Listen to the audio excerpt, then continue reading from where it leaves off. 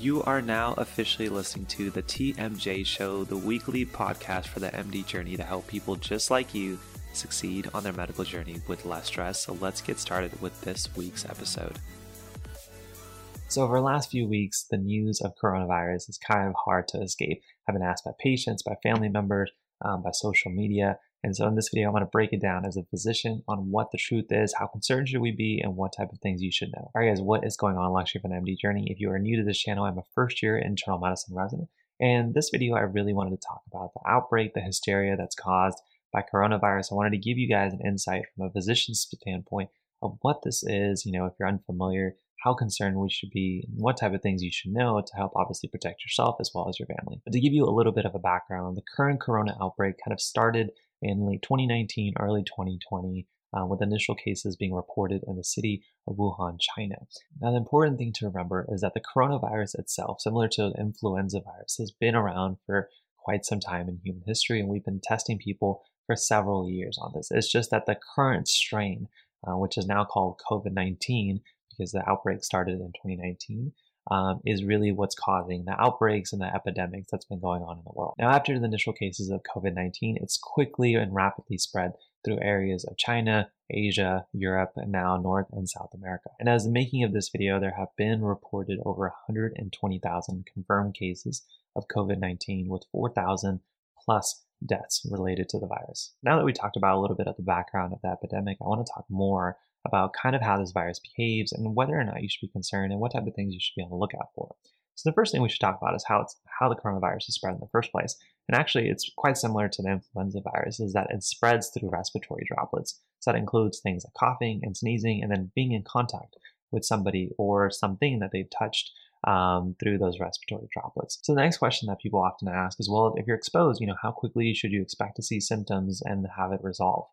That's a really good question. And when they've studied that, they found that within about 4 to 5 days, a median amount of people are starting to experience some kind of symptoms, with the upper echelon kind of extremes being about 14 days. And that's where the 14-day incubation period comes from, where you may be seeing government institutions doing this, as well as individuals self-quarantining themselves for 14 days to kind of help reduce the spread from person to person. And then obviously the next question that people are going to ask is, what symptoms should I be looking out for in myself, in my family members, and others that I'm interacting with, as well as patients that I may be taking care of?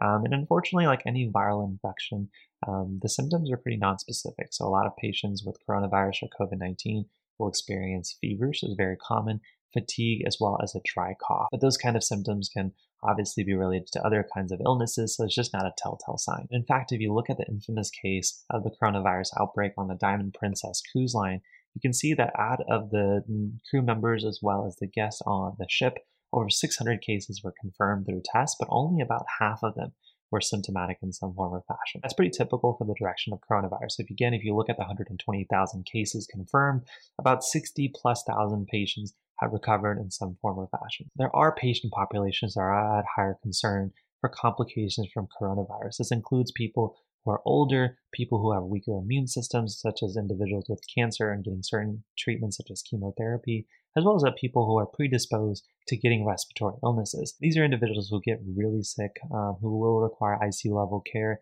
and may require intubation for ventilatory support. And while it's important to remember, it's also important to understand that this kind of complication can arise from any type of viral or bacterial infection. So it's not just specifically related to coronavirus. And in fact, when you look at the current mortality rate, which is right now 3.5%, and at the scale of billions is impacting a lot of people, both confirmed as well as fatalities, you can argue that the number is still a little bit higher than the true value. That's because there's individuals who haven't been tested for COVID-19 who are walking around either asymptomatic or with mild symptoms. And so there's people around who are asymptomatic with either a history or with current coronavirus that may just not be reported. And if you look at areas such as the United States where the CDC and the government institution is basically deciding who gets tested and who doesn't based off of certain criteria, you can argue there's people that are walking around with COVID-19 that just simply won't ever get tested. So the mortality rate's probably lower because the complications may not be as prevalent in those patients. So next I want to talk about, kind of wrapping up this video, on basically how we diagnose coronavirus, how we prevent it, how we treat it, as well as future directions that we're going into.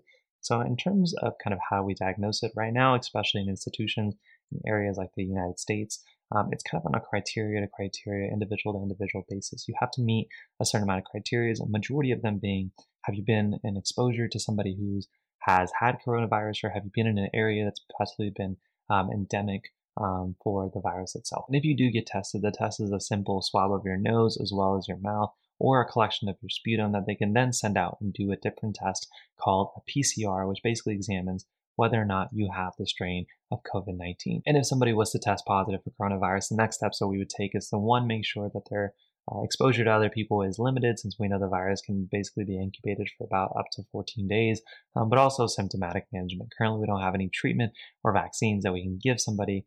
So it's just making sure that we're controlling their fevers as well as the symptoms. And with the question of prevention, always comes the question of, do I need to buy more masks? My answer is no.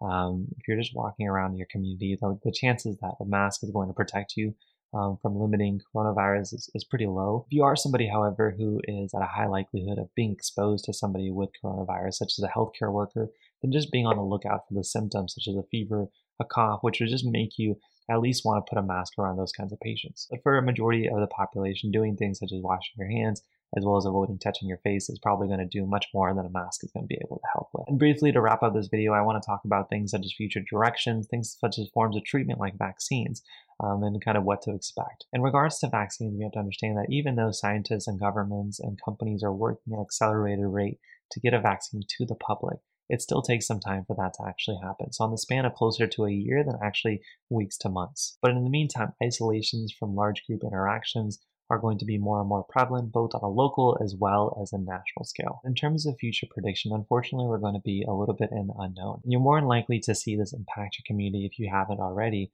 But the thing is that because we're so well connected through the power of our cell phone, through the power of social media, that the hysteria, unfortunately, of coronavirus is probably going to outpace the actual growth of the virus. More and more people are going to be freaking out and taking traumatic steps. And that unfortunately may cause more than a safe amount of concern that we should have for this virus. But that, guys, is basically my breakdown of the coronavirus outbreak. Hopefully you guys enjoyed it. If you guys have any more questions, or if I made a mistake and you want to just go ahead and let me know my correction, go ahead and comment down below. If you guys did enjoy this video, then go ahead and definitely consider giving it a like. And if you want more videos just like this on a weekly basis, then make sure don't forget to hit that subscribe button. But thank you guys so much for being a part of my journey. Hopefully I've been a little help to you on yours. See you guys in the next one. Peace.